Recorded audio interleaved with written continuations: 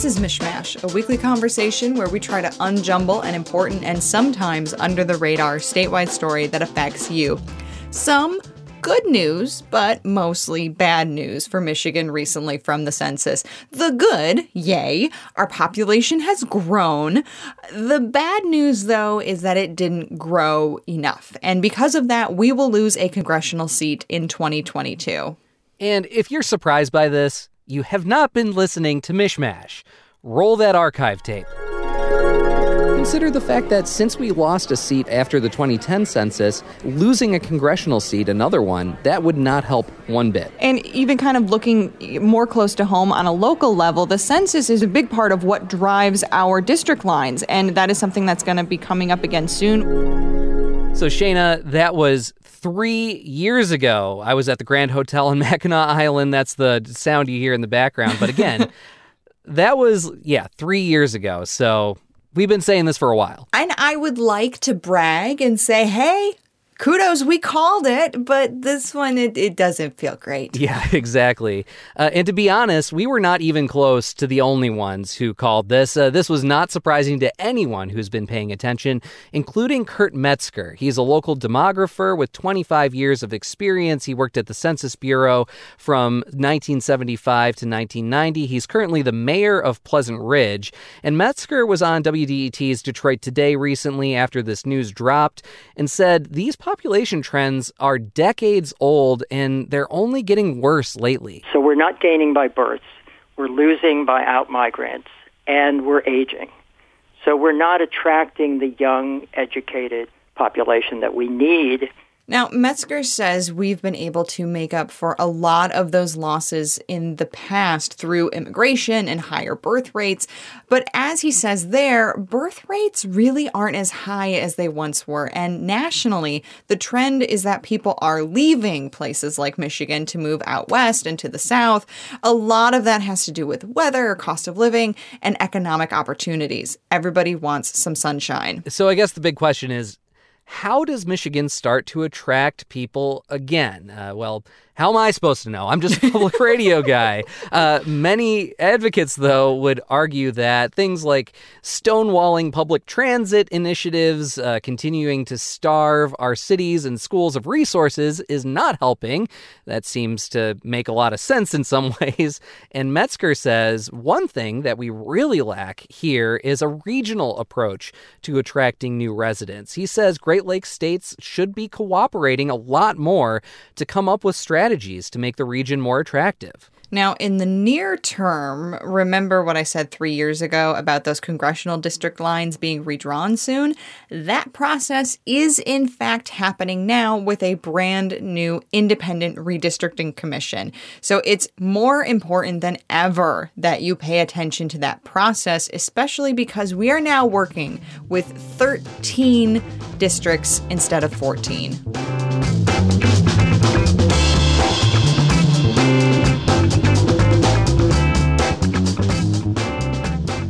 So we wanted to bring you some more information about what is going on with these congressional districts. And Jake, Stephen had a really great interview on Detroit Today recently, and so we put together a sort of condensed version of that conversation. That's right. So you heard those clips from local demographer Kurt Metzger, who is also the mayor of Pleasant Ridge, someone we referred to a lot just now. He is one of the people in on that conversation. Stephen Henderson, our host on Detroit Today at WDET, also spoke with John Eggia, who is a redistricting expert at Michigan State University, where he is a professor of economics and political science. And John Eggia talks a lot about what this all means for the redistricting process going forward. And so we thought, again, this is sort of an annotated version of this conversation. Really encourage you, if you enjoy what you hear here, to go to the full episode. You can find that at WDET.org or search Detroit Today wherever you get your podcasts. But for now, here is Stephen Henderson's conversation with Kurt Metzger and John Eggia. So, Kurt, we all expected this. This has been happening here in Michigan my entire life. When I was born in 1970, we had 18 members of the House from Michigan in Washington, each decades. Since then, we've lost one. Now we're going to go down to 13. But I'm curious what you think explains this shift, I guess, in population. Sometimes it's because we've actually lost population. This year we gained population. We just didn't gain as much as Right. other people, Right. other states. What's been going on over this period of time? Well, just to let you know that when I was born, Michigan only had 17 seats, and so we actually gained after that, and now we're going back. No, this is a continuum of this movement of the population to the south and the west. It just there's nothing different than that, but as they said, when air conditioning was invented, the south became much more attractive, and it's just continued this movement to, you name it, the Carolinas, to Georgia, to Florida, that whole southern route. And then, even though California lost for the first time in 170 years, we still have that movement to Colorado, to New Mexico, to Texas, all that the South and the West, and it continues. Started certainly with weather, but also because of economic issues, anti-union. There was a lot of movement to the South, but it's just been this continuous increase. And we've seen a large number of African Americans moving back to the South. And certainly if you listen to Charles Blow from the New York Times, he's pushing more African Americans to move into the South, where they'll have more control over the political outcomes in those states. So how worried should we be here in Michigan about this? Of course, you lose political clout if you lose population. Right. You lose some federal funding if you actually lose population. But are there other things that are affected by this, and how concerned should we be about trying to reverse it? Well, I think we should be concerned, and it's not just the numbers. And certainly, I don't agree with political clout, because we're now so divided in terms of Republicans and Democrats that there is no coordination within a state's representatives. But it is this idea of what's driving Michigan, or what's behind the Michigan numbers, and that is a growing elderly white population. Some increases certainly in persons of color, but because of reductions in immigration, that certainly has affected Michigan. Michigan tends to be in what we call an out-migrant state, at least domestically. We send more people to other parts of the country than we receive. And it varies based on the economy. As our economy gets worse, those numbers increase. As our economy gets better, the numbers decrease, but we're always on the negative side. We've usually been able to overcome that with immigration and birth rates. More births than deaths, natural increase. Well, our births are down. We're now, as I had seen, 2019, our births were the lowest since 1941. And 2020 will be even lower than that. So we're not gaining by births. We're losing by out-migrants, and we're aging. So we're not attracting the young, educated. We heard that during the Amazon discussions and everything else. We're just not attracting the young, educated population that we need.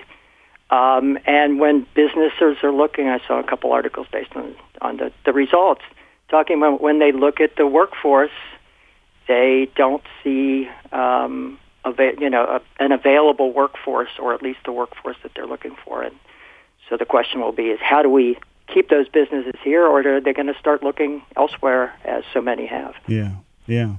John, I want to bring you into the conversation here and talk about how this change in demographics and this loss in relative population strength, I guess, within the union affects the redistricting process here in Michigan, where, of course, we have this new independent commission drawing the lines for the first time.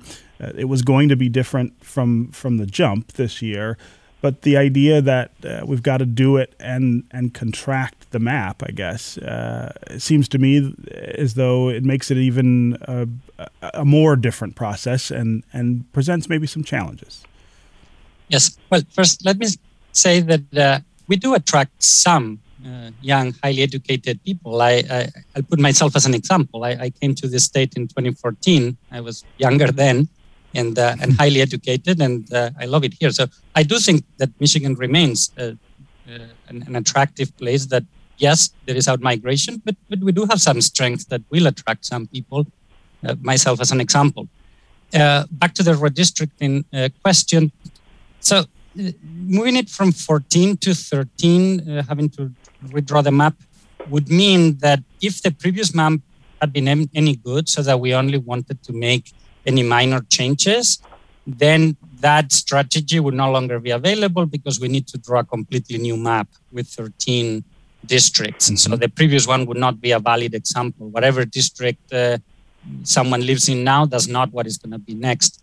But since the previous map wasn't any good, it wasn't a good role model to follow.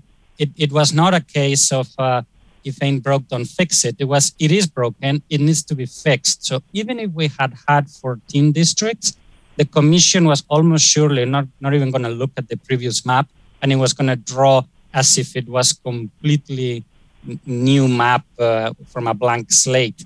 So now it's going to start with a blank slate and a task of dividing Michigan in 13 pieces. I don't think it's going to be that much more challenging than if it had to divide it in 14, because the previous example of 14 was not a valid role model to follow. Yeah. So I'm a bit more optimistic about what they can do. So and that's interesting, because I don't know that we have, as just citizens, have heard a lot about what this process is going to look like. We've had Secretary of State Jocelyn Benson on a couple of times to sort of update us on where the committee is in its work. But I mean, she's sort of stayed away from making predictions about what they might do or might not do. I mean, it seems like you're saying the old map is tossed in the wastebasket as a first gesture, and that you start from scratch. And I'm not sure that everybody necessarily assumed that was going to be the case. Talk about why that old map was no good, even if you were going to still be able to divide the state into 14 congressional districts. Okay, so without getting into the controversies as to all that was wrong with the previous map, and there were many things wrong with the previous map, district court tossed it out as unconstitutional before that was overruled. Mm-hmm. But the Michigan Constitution had an amendment in 2018 that not only created this commission, which is maybe what was more in the news, but it created new requisites, new criteria that districts had to follow.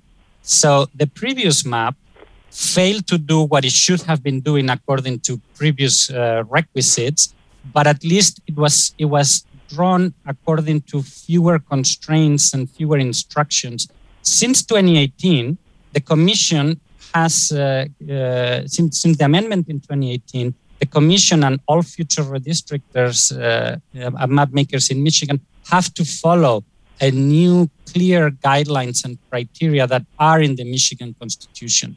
So a map drawn before that was not meant to follow the new criteria, whereas now the Constitution tells this commission exactly what to do. So there have been two huge changes with that ballot initiative that Michigan voters passed. One is that instead of the maps being drawn by politicians, it will be drawn by this Commission of Independent Citizens. And second, the Commission of Independent Citizens is not as free to draw whatever it pleases. It needs to draw something that follows the exact criteria spelled out in the Constitution. That was not a constraint that politicians had in the past. So even if there wasn't anything particularly nasty about the previous map, it was a map done for a different time with different rules. Now the commission has to follow these clear criteria that are ordered from most important to least important, Besides the federal laws, which we always had to follow, right. the districts have to respect communities of interest, and they have to not provide any partisan advantage to any party. These are now the top 2 state criteria, and there are more. And these were not criteria that were spelled out as a legal requirement in the past. All right, that was a short version of the full conversation that happened on Detroit Today on WDET recently between host Stephen Henderson and Kurt Metzger, local demographer with 45 years of experience here in Detroit and is current mayor of Pleasant Ridge, and also John Agia, redistricting expert at Michigan State University. Again, if you enjoyed what you just heard, you can find the full conversation at WDET.org or at the Detroit Today podcast. Just search Detroit Today wherever you get your podcasts. And that's all for MichMash. I'm Cheyna Roth. And I'm Jake Neher. Thanks for listening.